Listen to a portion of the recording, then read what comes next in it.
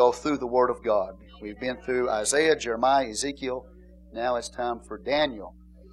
We actually took a little break in between Ezekiel and Daniel to teach the oneness of God as directed by the Lord. So now we're back into the prophet Daniel. Say amen, Daniel. Amen. Hallelujah. Looking forward to seeing what Daniel has to say. Please keep me in your prayers, okay? For my health. Ask God to touch your pastor's body, heal him from head to toe, inside, outside, everything. Not going to get into details. Just going to trust God for good reports in the future, okay?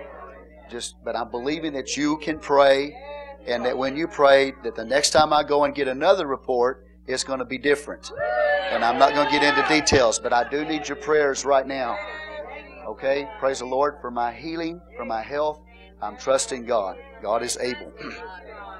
Hallelujah. So thank you in advance for praying for me. I believe the Lord. Doesn't have any. Now, if you think it's the thyroid, I got my thyroid fixed. You got my thyroid fixed, and now it's something else. Something else is a little bit scarier than a thyroid, okay? So don't just pray that my thyroid's healed, because y'all have already taken care of that. But amen. Just pray for me in general, please, okay? Hallelujah. All right, in the book of Daniel tonight, in chapter 1, beginning with verse 1, it says this: In the 3rd year of the reign of Jehoiakim, king of Judah, came Nebuchadnezzar, king of Babylon, unto Jerusalem, and besieged it. And the Lord gave Jehoiakim, king of Judah, into his hand, with part of the vessels of the house of God, which he carried into the land of Shinar, which is Babylon, to the house of his God, and he brought the vessels into the treasure house of his God. Verse 3, And the king spake unto Ashpenaz, the master of the eunuchs, that he should bring certain of the children of Israel, and of the king's seed, and of the princes, children in whom was no blemish, but well favored, and skillful in all wisdom, and cunning in knowledge, and understanding science, and such as had ability in them to stand in the king's palace, and whom they might teach the learning and the tongue of the Chaldeans. And the king appointed them a daily provision of the king's meat, and of the wine which he drank, so nourishing them 3 years, that at the end thereof they might stand before the king. Now among these were the children of Judah, Daniel, Hananiah, Mishael, and Azariah. Hallelujah. Unto whom the prince of the eunuchs gave names, for he gave unto Daniel the name Belteshazzar, to Hananiah, Shadrach, and to Mishael, Meshach, and to Azariah, Abednego. I'm sorry. I'm sorry.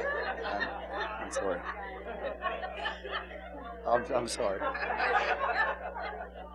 Everybody say Abednego. Okay. Praise the Lord. Hallelujah. We got some of those in here, So, anyway, praise the Lord. Father, we ask you right now your blessing to be upon the reading of your holy word. We give you all the praise and the glory and the honor in Jesus' name. Amen. You may be seated in the name of the Lord.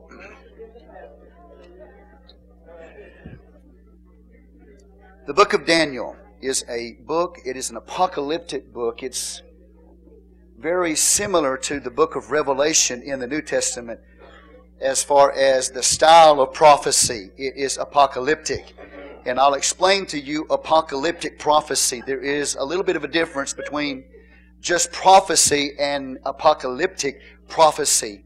And I believe right now where we are in history that it is an apocalyptic prophetic event. And I'll explain to you what I mean by that. But the book of Daniel and the book of Revelation basically are apocalyptic writings in their prophetic utterances. Now, the book of Daniel, the Bible gives us the time of the captivity in the 3rd year of the reign of Jehoiakim, king of Judah. That, when you translate that on the calendar, that puts you around 603 to 605 BC as to when Nebuchadnezzar went into Judah and took Judah captive. Okay, that'd be the southern kingdom. Now, there were 3 deportations, but this is the first deportation here, and Daniel and his friends were a part of that first deportation, 603 to 605 BC. Are y'all with me here? And so Nebuchadnezzar, the background of the book of Daniel is that Nebuchadnezzar has gone into Judah and has taken them captive. He has brought under his power a king by the name of Jehoiakim, the third year of Jehoiakim's reign. That's how you determine the time on the calendar. The third year of Jehoiakim's reign equals or translates to 605 BC. Okay? So Jehoiakim comes under his power, the power of King Nebuchadnezzar, the king of Babylon. And there are some others that are with him that are of royal blood, royal descent. Hananiah, Mishael, and Azariah. You may know them more by the names that were given to them from Babylon. Shadrach, Meshach, and Abednego. Okay? But it's Hananiah, Mishael, and Azariah, his three friends, and then Daniel. They play a very major role in the book of Daniel as a whole. And they were taken, royal blood, of the house of Judah. These young men were taken into the court of Nebuchadnezzar because of their wisdom. They had great wisdom and understanding and insight, and they were picked, hand-chosen, by the courtiers of Nebuchadnezzar's palace to actually come before King Nebuchadnezzar and to begin to be prepared. And they would try to change these youth, try to change their culture. The enemy always tries to change the culture of the church and turn it into a worldly thing or a more worldly approach. And so we have to always, as the people of God, understand that the king of Babylon, Lucifer, always wants to capture you and then change your identity or your culture, remove the holiness out of your life and change your identity. And so that's exactly what happened. Nebuchadnezzar takes these very wise young men of God, very godly young men, has royal blood flowing in their veins. He brings them into the court and he changes their names and he gives them names of pagan deities in Babylon. The thing about these young men is you could change their name, but you could not change their walk. You could bring them into a totally different environment, a totally different culture, but their faith remained intact. It did not matter where they were located. It did not matter where they were relocated. Just because they were in Babylon, the land of false gods, it did not change them. They changed their names and gave them the names of false gods, and that didn't change them. They continued to remain faithful to God and not allow their spiritual values and their walk with God to be changed, even though the culture was trying to squeeze them into its mold so that they would be like the world. And so that was the goal. But the Bible tells us that these young men with Daniel were very faithful to God. And so they're brought in before the court. And we'll get into a little bit of this in just a moment. Now, trying to change them, trying to force their values out and so on and so forth. And will they give in? Will they allow that to happen, or will they remain faithful to God? Of course, we know the story is they did. They stayed faithful to God no matter what the culture, no matter what the pressure, no matter what the name changes were. You could not change who they were in God. Hallelujah. Say praise the Lord. Now, just practical applications, pretty easy. There's some people you can take them and you can put them anywhere. You can relocate them. You can put them anywhere in the world, and you're not going to change them. They're going to stay the same and faithful and true to God. It doesn't matter if it's Odessa, Texas. It doesn't matter where they are. They're always going to be the same kind of person. It's not the environment that's going to make them. They're going to make their environment. Hallelujah.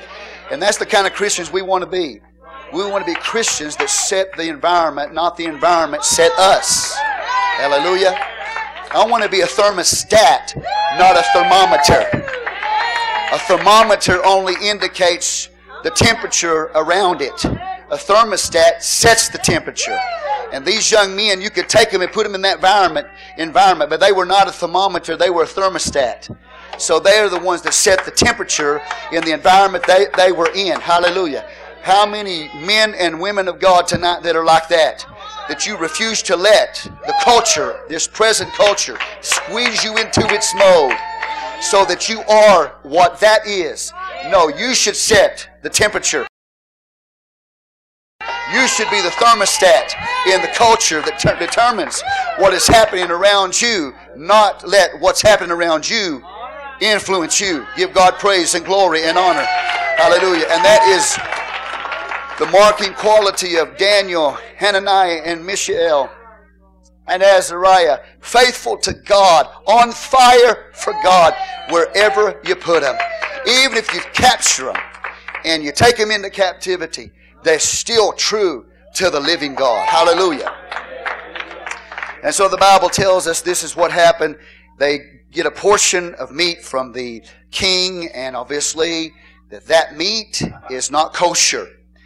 It would have been something that the Babylonian king would have given the Jews at that time to eat, but because it did not fit the dietary law, maybe it wasn't prepared correctly, maybe it was the wrong animal, Daniel, Hananiah, Mishael, and Azariah said, we're not going to do it.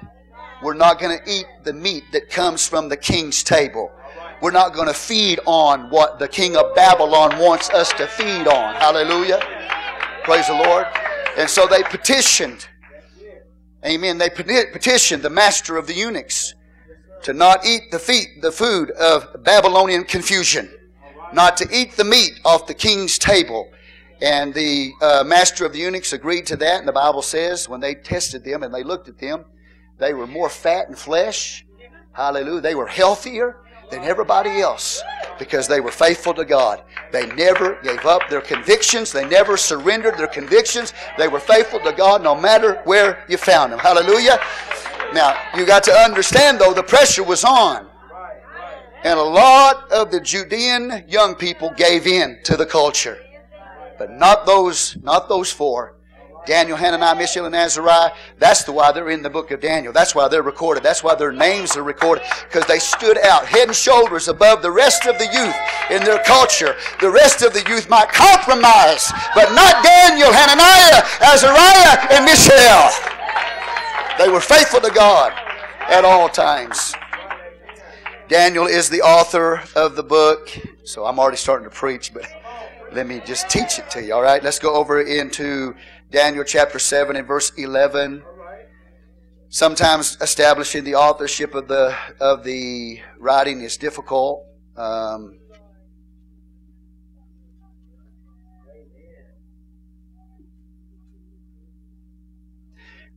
7:1. Okay, let's look at it. In the first year of Belshazzar, king of Babylon, Daniel had a dream and visions of his head upon his bed. Then he wrote the dream and told the sum of the matters. So when we see that term right there, he wrote the dream, when you're trying to determine who wrote the book of Daniel, we know that he at least wrote the dream. But he probably wrote the whole book. Because as you read through the book of Daniel, you're going to see, not only is that statement made, that he had the vision, had the dream, and then he wrote it down, but you're going to see at times where he's talking in the first person. Okay, so the book is in the first person. That means he's the one that's talking. It's Daniel that's talking. In Matthew chapter 24, Jesus calls Daniel a prophet of the Lord. Now, talking about the image of the beast that will be set up in the Holy of Holies, Jesus said, as spoken by Daniel the prophet. So Daniel was a prophet. If you had a Jewish Bible today, Daniel would not be put in the prophetic section. I don't know why. They would not classify him as a prophet. But Jesus classified Daniel as a prophet. So, book and what Jesus said basically gives us an understanding as who the author is. Now, when we look at the book of Daniel, I'm just giving you an overview. We're going to fly over it, sort of fly over the book 30,000 feet. Maybe then we'll come back and give you some details. When you look at the book, the focus of the book of Daniel, as I said, is apocalyptic prophecy. Okay? When you look at the book of Daniel, it's dealing with kings and kingdoms. And the focus is an idea kingdom, God's idea kingdom. Okay? The kingdom that God has His idea of. And that is that He is going to come back, smite the image at the feet, and set up a kingdom upon the earth, and He will rule. God, through Jesus Christ, will rule on the earth. Okay, you with me, understand? That's God's idea kingdom. It's His king ruling the world, ruling the kingdom, coming and changing the world completely. All right? So you're going to see then in the book of Daniel, you're going to see kings and kingdoms, and then God's idea kingdom being set up. That's all apocalyptic. And I'll explain that to you just a minute. What I mean by that. Apocalyptic. All right? So, when we study the book of Daniel, you have to keep this in mind. That when Judah is taken capture, basically the throne has been captured. Because Judah, the kings of Judah, are in the line of the King of Kings and Lord of Lords, Jesus Christ. When you take Judah captured, you capture the throne, and there's no longer a king sitting on the throne. Then Israel would look at that and say, we have no hope of that ever happening. And so what God does is He comes through the prophet Daniel, and He talks about these kingdoms and kings, and then the setting up of the true king. He gives you a picture in Daniel chapter 2 and Daniel chapter 7. Daniel chapter 2 is this image right here, this very brilliant, beautiful image from man's perspective. Head of gold, chest and arms of silver, abdomen and thighs of brass, 2 legs of iron, flowing into iron mixed with clay. This huge image. And then we have the interpretation, Babylon's the head of gold, so on and so forth. That's Daniel chapter 2. So what we have is God is showing you 4 stages, 4 kingdoms that will come. There's this head of gold, this chest and arms of silver. Head of gold is Babylon, chest and arms of silver, Medo-Persia, and then the Greek Empire of the brass here, flowing out of the Greek Empire, the Roman Empire, with the legs, eastern and western division of the iron. And then we go into the final form of the Roman Empire in the book of Daniel, final form with the 10 toes, so on and so forth. So what you see is 1, 2, 3, 4 stages, 4 kingdoms that will come, and then Jesus is going to come back, the idea kingdom, and set up His kingdom on the earth. Daniel chapter 7, same thing. You have 1, 2, 3, 4, and at the time, or after the 4th kingdom and king, which parallels Daniel chapter 2, then you have the coming of the Lord and defeating those beasts and setting up His kingdom. So when you study the book of Daniel, then you just keep this in mind. This is your outline. It's apocalyptic literature. It has to do with kings and kingdoms, and then God coming and fulfilling the hope that He is going to set up His kingdom on the earth and change the world. Now, with that in mind, let me define for you apocalyptic literature, because it is extremely important to understand this. Apocalyptic prophecy did not come to the nation of Israel until its latter years. Okay? In the early years of the nation of Israel, you had prophets that would come and they would give prophetic word, but it wasn't apocalyptic style prophecy. There is a difference in apocalyptic style prophecy and just prophecy as a whole. Daniel is apocalyptic. Revelation is apocalyptic. And what that means is that something that is secret is revealed. Apocalypse means revelation. So what you have is you have something that is secret that is going to be revealed. But it's going to be revealed through signs and symbols. Okay? I want everybody's attention. Everybody, even the young men over here, I want your attention. It's going to be revealed. It's a secret, but it's going to be revealed. Now here's where the apocalyptic type of prophecy comes in. It comes in the form of visions and symbols. Instead of just a prophetic word, God sends an angel or some kind of intermediary that comes, and God speaks through the angel a vision of some kind, symbolic language, and sometimes you've got these really strange things in that apocalyptic visions like bizarre animals, okay? And all of those things that come from God to the angel, and then the angel conveys it to the prophet, and it's coming in vision and symbolic form. All of it is obscure.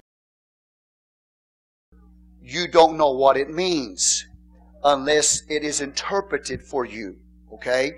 And so apocalyptic writing then, when you get into the apocalyptic books, you're going to have angels. Man, it's going to be full of angels. And an angel being a mediator between God, or intermediary between God and the prophet, bringing that revelation that is hidden, that is secret in the heavens.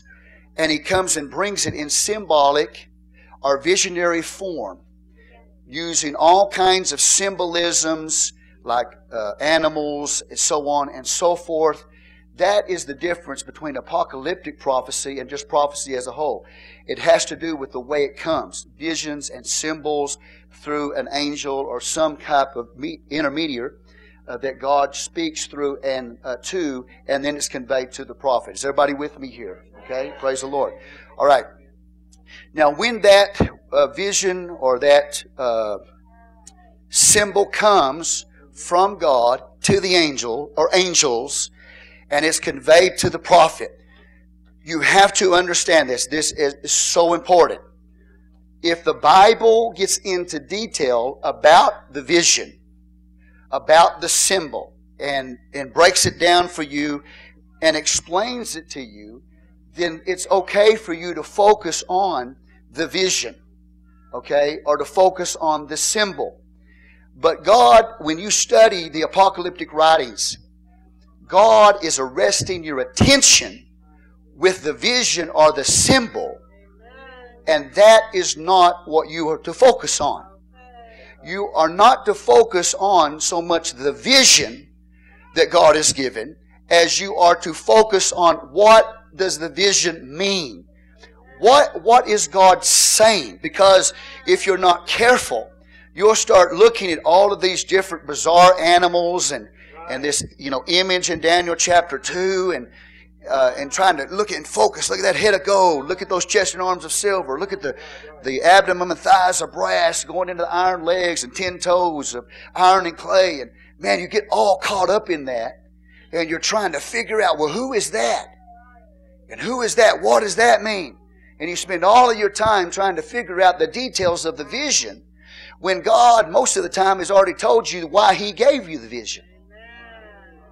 So that you don't focus on the vision, you focus on the message of the vision. That is so important for you to understand when you study prophecy. Okay, now if God gives you the message, He interprets the vision, that's fine. But oftentimes, for example, in the book of Zechariah, and I'm not in Zechariah tonight, but I've got to give you an example. God talks about some myrtle trees in this first chapter of the book of Zechariah. And he talks about these horses that are there in the myrtle trees, okay? And then He talks about one like the Son of Man that's standing there among the myrtle trees as well. Well, if you're not careful, and it's okay, I'm not saying it's a bad thing. I'm talking about where you put the most focus.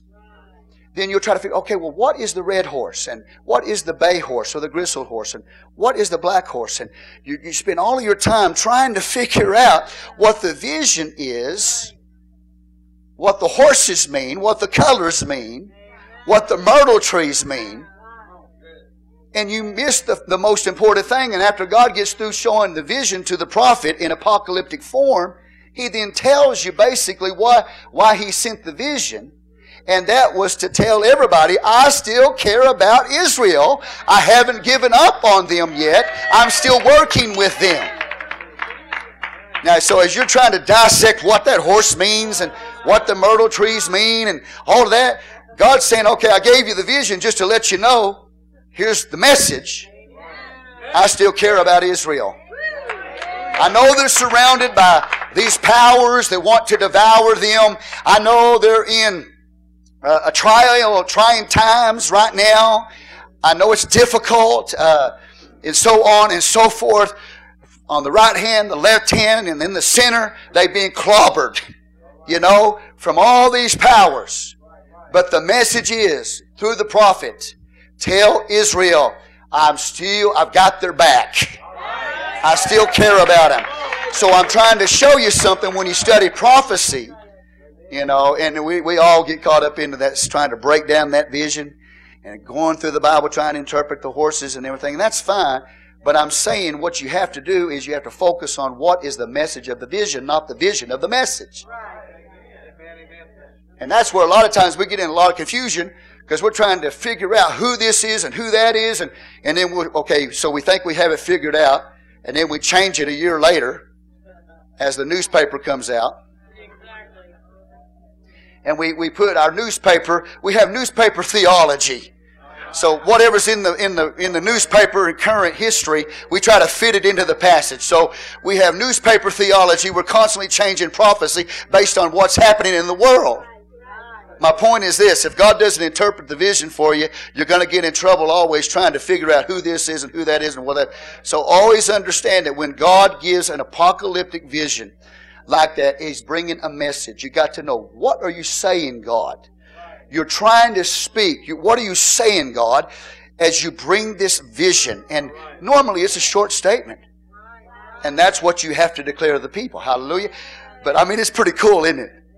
Right? If you were like Zechariah or Daniel or whatever, and you're having these visions of horses and everything else, or images and wild animals, and man, that's cool stuff, man. Yeah. And so we spend so much time on those images and symbolisms that we don't tell the people the message. So when you're studying prophecy, be careful not to be so focused on the vision that you miss the message of the vision. For all of those who care. All right? And it's so easy to do. It is so easy to do. Sometimes I just rack my brain trying to figure out, well, who's that? And, okay.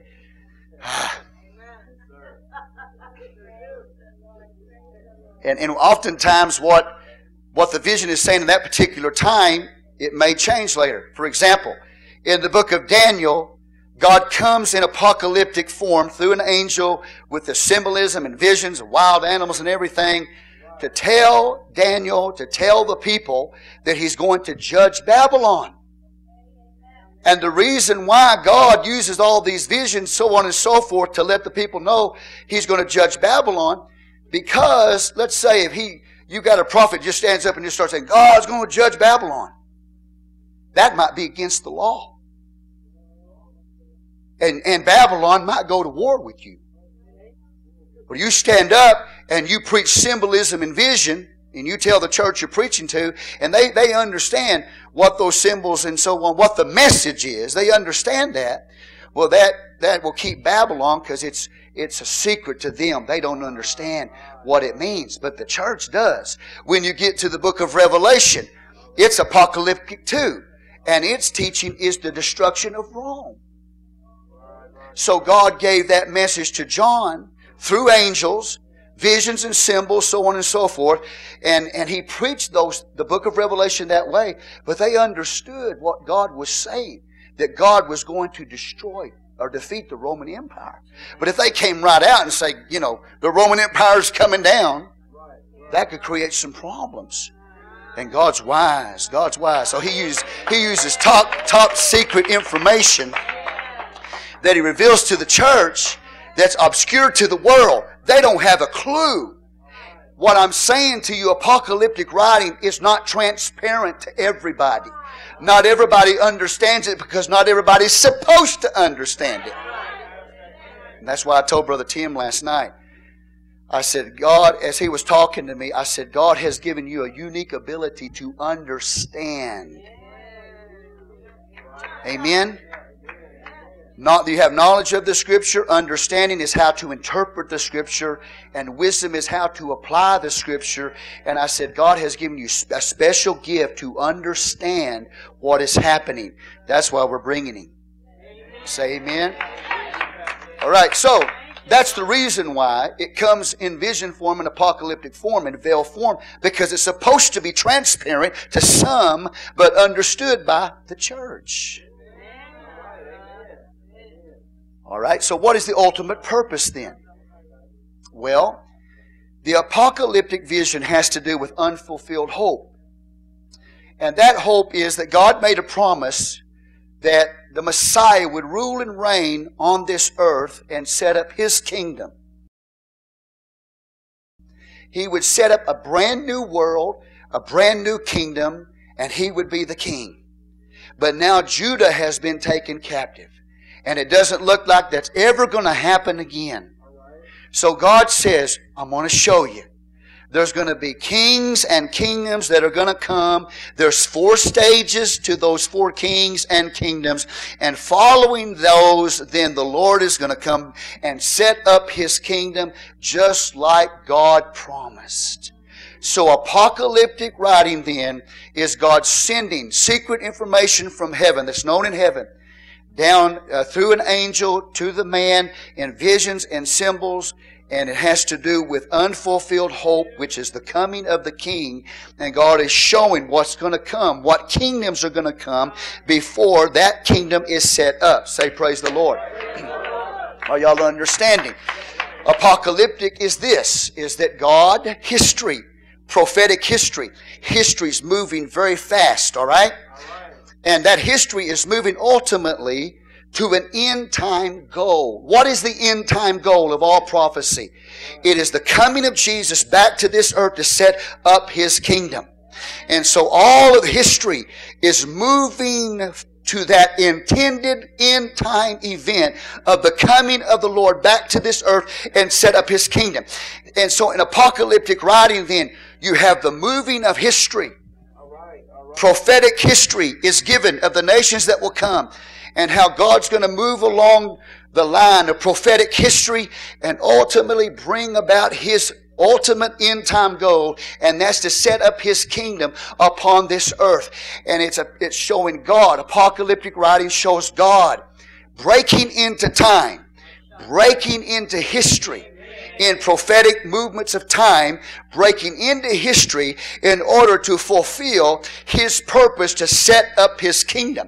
Anything that you see happening in the world today has to do with God's ultimate goal, and that is to set up His kingdom on this earth. Hallelujah. And fulfill an unfulfilled hope that He gave to the nation of Israel. And so that's when Tim comes, he'll explain more to you about what he understands about all of these hurricanes and stuff like that. It's literally, God is breaking into time right now. Right now, He is breaking into time. He's breaking into history. He's, if you will, interrupting history. And He's moving history in a progressive movement to fulfill the setting up of His kingdom. You are living in one of the most exciting times in history if you're walking close to God. If you're faithful to God. If you're not faithful to God, this is going to scare the hell out of you. I'm sorry, but I mean that. That wasn't a slip of the tongue. If you're not right with God, man, you're going to sit there with your eyes open. Man, I'm scared. Yeah, well, you should be. But if you're right with God, it's an exciting time. Hallelujah. Because you know that this is not just prophecy. This is apocalyptic prophecy. This is God breaking into time on the behalf of His people. This is God moving history to its expected end and goal. And that is that His kingdom would be set up and that He'll bring a brand new world. Hallelujah.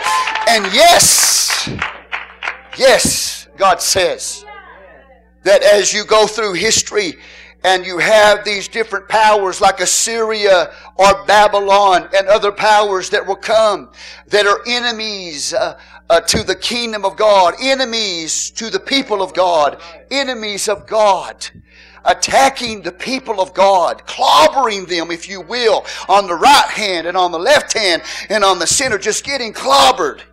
And God says, remember, it's only temporary. It's only temporary. Remember, I'm going to come back and I'm going to fulfill that hope and I'm going to set up my kingdom and I'm going to set up my world and I'm going to rule and my people are going to be saved.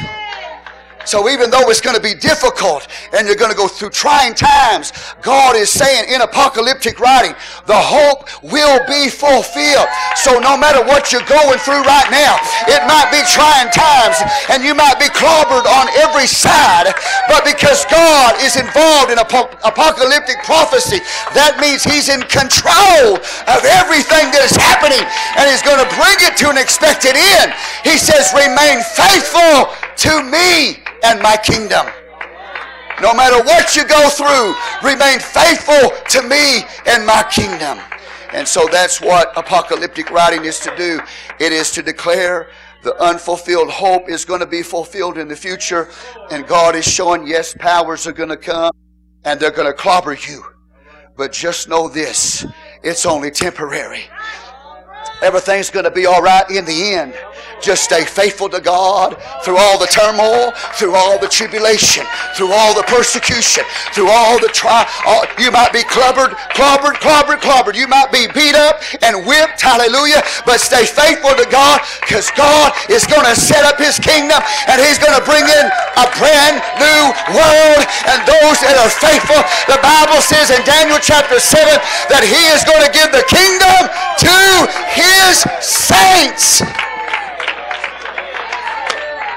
Give the Lord a hand clap of praise.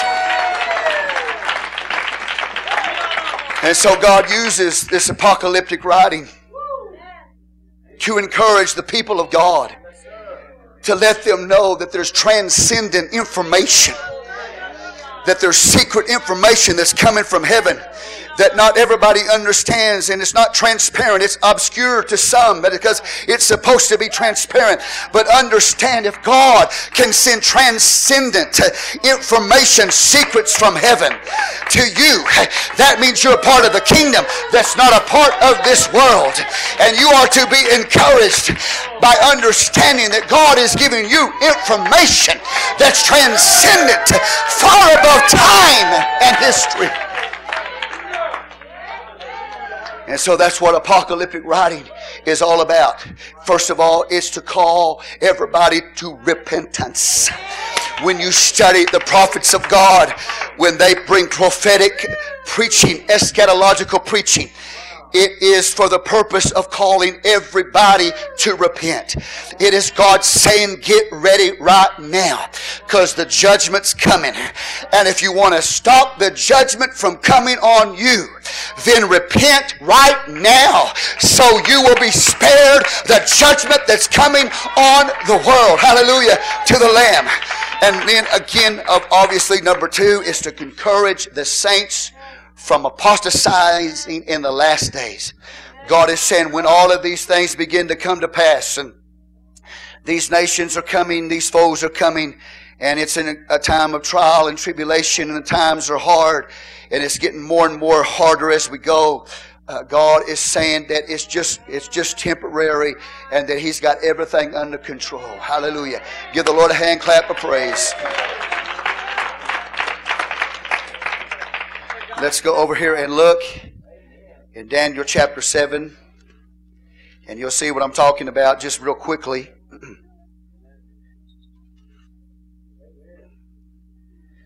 So as I said, that God, Daniel chapter 2 shows you 4 stages, 4 kings, 4 kingdoms.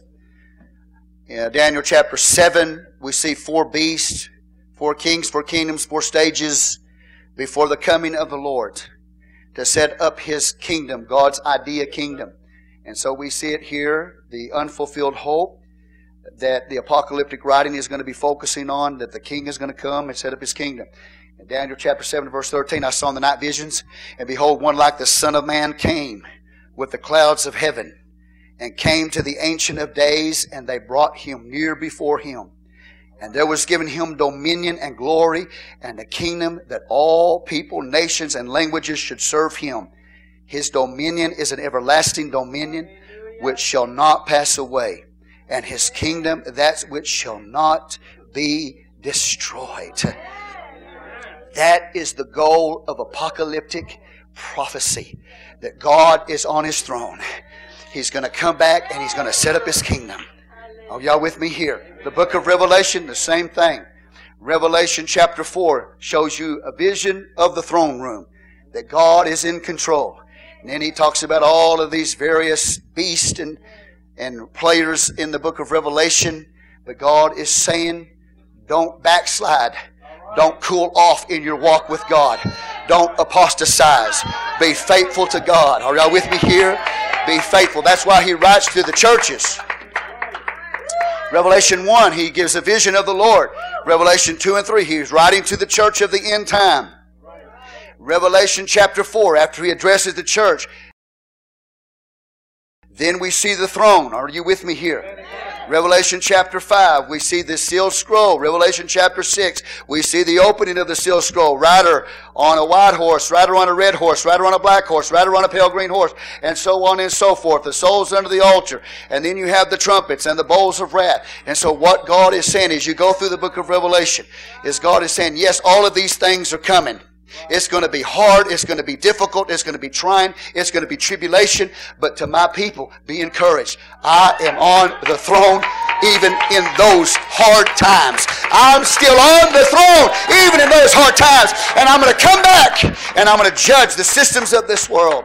And I'm going to set up my what? My kingdom. So apocalyptic writing deals with God working through history to bring about the end time result of the kingdom being set upon the earth. And he uses visions and symbolisms which are obscure and not transparent to everybody to sort of veil from those that shouldn't hear what he's trying to say to his people. And it is to encourage you. Hallelujah. Give God some praise. So I know, and this is sort of maybe, I don't know how to put it. It's a general statement that we make. But I don't have to tell you the times are getting harder. They're not getting easier. They're getting harder as far as for the church. But it's going to get harder. But God is saying is that He's still in control. He's still in charge. And to those who will remain faithful to God to the end, if you endure to the end, the same shall be saved. Hallelujah. So you might go through some temporary pain, temporary suffering. And I told you even Sunday that for you to seek to be pure in doctrine and pure in life sometimes takes peace away from you. Because the world will attack you because of your spiritual condition. And that is why, as we go through the book of Daniel, Daniel is saying to these people, to his people, you're in captivity right now. You're suffering right now at the hands of the Babylonian king. Okay?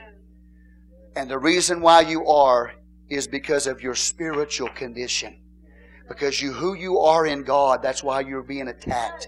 Because of who you are in God. So let's try to change their culture. Let's try to change their name. Let's try to change who they are. Let's try to squeeze them into our mold and make us one of us. And Daniel, Hananiah, Mishael, and Azariah say, no, we're going to be faithful to the Word of God. And God blesses people like that. Or in Daniel chapter 3, whenever the Bible tells us, after he receives the vision or the dream in Daniel chapter 2 of that image. In Daniel chapter 3, the Bible says the king of Babylon literally forces people to bow down to this huge image in the plain of Dura. And it literally has 666 stamped upon it. 666 is on that image. He puts this huge image up in the valley of Dura.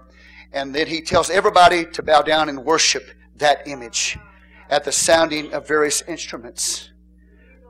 And if you don't do it, you get thrown into a burning, fiery furnace. Sounds fun, doesn't it? Right? If you don't bow, you burn. And so what do the three Hebrew young men say? And it's interesting that Daniel's not around here at this time. It's the three. Daniel's away from the kingdom. Okay? So anyway, but these three young men, when they're told to bow, they say, no, we're not going to bow. We'd rather burn than bow. And so what do they say? Let's look at it in Daniel chapter 3 and verse 17.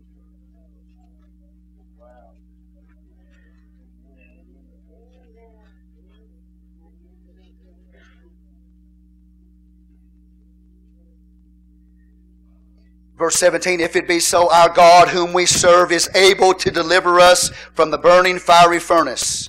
And He will deliver us out of thy hand, O King. But if not, be it known unto thee, O King, that we will not serve thy gods, nor worship the golden image which thou hast set up. Do you see that? See, the pressure's on them to try to get them to bow. Those three young men refused to do it once again. Faithful to God. How many Jewish young men compromised and bowed to that image? But Hananiah, Mishael, and Azariah said, we will not bow. We will be faithful to God. Even though we're not the majority, even though we're just a minority group, we're few in number, but we're going to be faithful to God. It doesn't matter if the rest of our comrades bow. We're not going to bow because we're going to be faithful to God. I'm speaking to the remnant tonight of young men and young women. When you see your colleagues or your friends begin to bow to the culture of this hour, be like Hananiah, Mishael, and Azariah. Say, I'm not going to bow. They can take me and throw me in the fire, but I'm not going to bow. They can burn me, but I'm not going to bow because I'm going to be faithful to God. And they refuse to give in to the peer pressure. Can you imagine? And Joseph ben Judah, and that's a made-up name. Joseph, son of Judah. When he's called, when the trumpets sound and the sackbut and so on, the various instruments begin to sound to bow to that image. Joseph ben Judah, Joseph the son of Judah gets up and he goes down and he bows to that image. Hananiah, Mishael, and Azariah can't believe what they're seeing when they see the compromise in their own brethren in the end times. Hananiah and Azariah, Hananiah and Azariah said, we're not going to do it. We're not going with Joseph ben Judah. We're going to be on fire for God. We're going to serve God. We're going to be faithful to God. And knowing that they would have to pay the price, which means burn. They didn't put God in a box. They didn't say, God, I'll serve you and I'll be on fire for you spiritually if you get me out of this. And they said to the king, if it be so, our God whom we serve is able. He is able. Look at your neighbor and say, He is able to deliver us from the burning fiery furnace. And He will deliver us from your hand, O King. You throw us in the fire, we die, we go to be with the Lord. We will be delivered out of your hands. And we know that God can deliver us from this burning fiery furnace. But listen to what they say. But if not, what an ironclad statement. But if not, be it known unto thee, O King, that we will not serve thy gods. And you know what happened to them? They got thrown into the fire. God is not always going to deliver you from the fire. Sometimes God is going to let you be thrown right into the fire. He's going to let it happen to you. And you might wonder, why, God, didn't you show up and save me from being thrown into the fire? But these young men made up their mind. God is able. But if He doesn't deliver me, be it known unto you, O King, we are not bowing to your image. And what did they get for their faithful service to God? They got being thrown into the fire for their faithful service to God. See, sometimes we look at the situations of our life and say, where's God? Why isn't God coming? And why isn't God, stopping these things from happening? And we get discouraged and we get frustrated. And where are you, God? But that's not the kind of God or the kind of relationship that these three young men had. They said, if God doesn't keep us out of that fire, we're still not bowing. We know He's able, but if He doesn't, we're still going to remain faithful. And they took them and threw them in the fire. But the Bible tells us, man, I feel the Holy Ghost. The Bible says as they're in the fire, Nebuchadnezzar looks up, they heat the thing up 7 times hotter.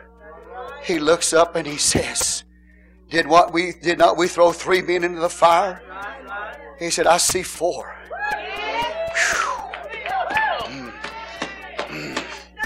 He said, and the one that I see looks like a son of God. Hallelujah. And the Bible says, even though God let him get thrown into the fire, God was with him in the fire. He brought him through. He might not always keep you out, but He will get you through. He will send His angel and He will get you through it. Hallelujah. But you and I have to learn to trust God and to serve God unconditionally. If He doesn't keep me out, I'm still not going to bow. But I know one thing. I'll be delivered from your hand. One way or the other, I'll be delivered from your hands. And in this case, God kept them through the fire. It was an angel that came and was with them in the fire. And they came walking out of that burning fiery furnace, as you know. And the only thing that was burned was the things that bound them.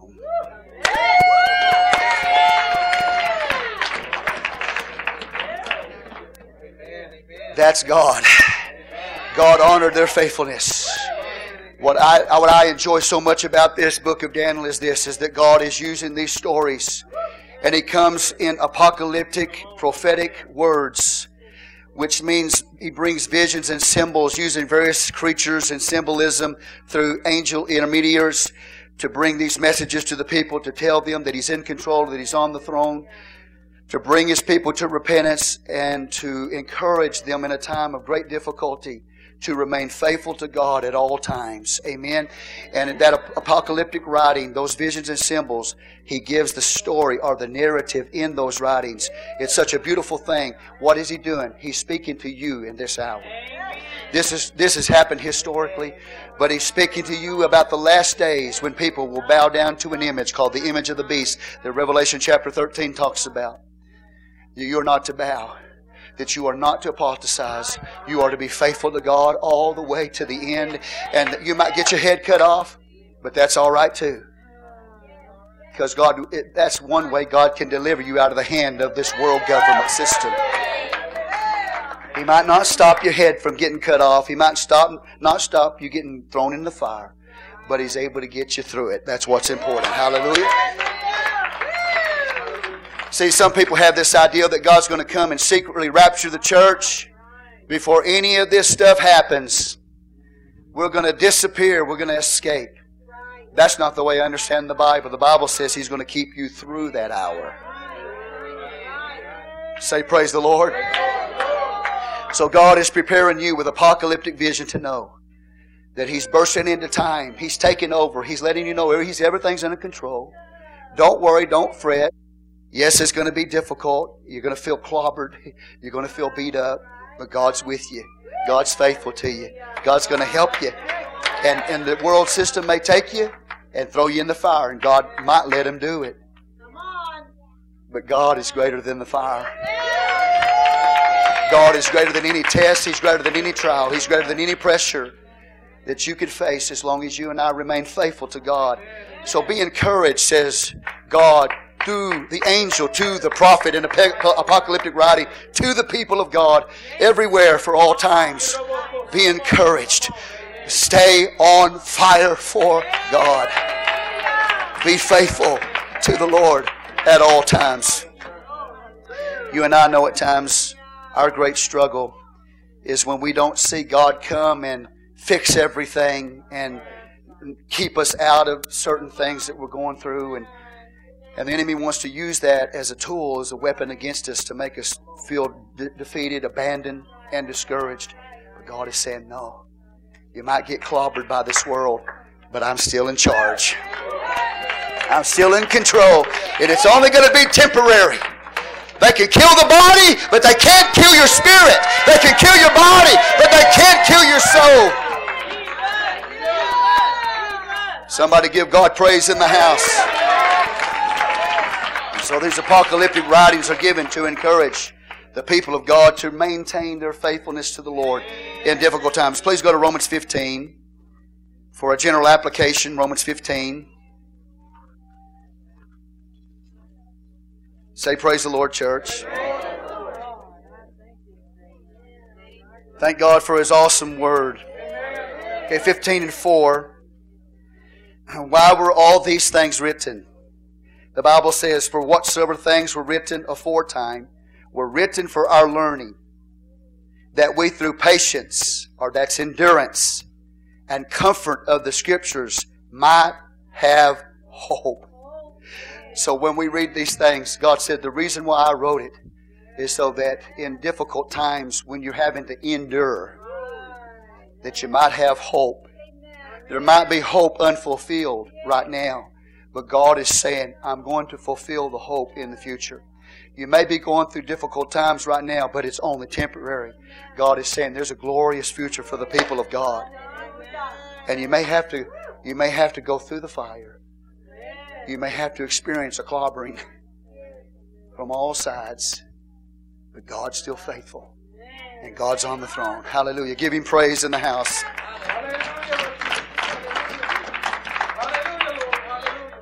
So as we begin the book of Daniel and we begin to look at various aspects of it, again, we're not going to go into great detail. We've done that before. We have that in a series that you can get. But I want to focus on some things that will encourage you, hallelujah, in difficult times when there's so much pressure. There's so much going on. And brothers and sisters, it's not just the pressures of the world. It's not the pressures of people. It's a pressure that's in the spirit world as well. There is an intense pressure.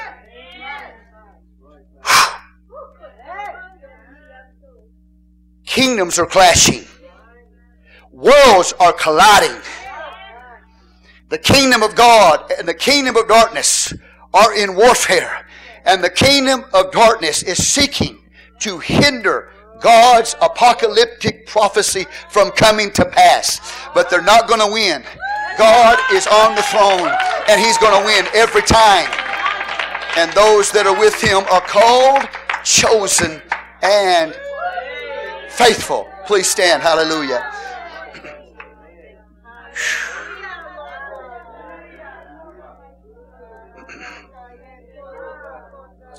Father, I thank You today.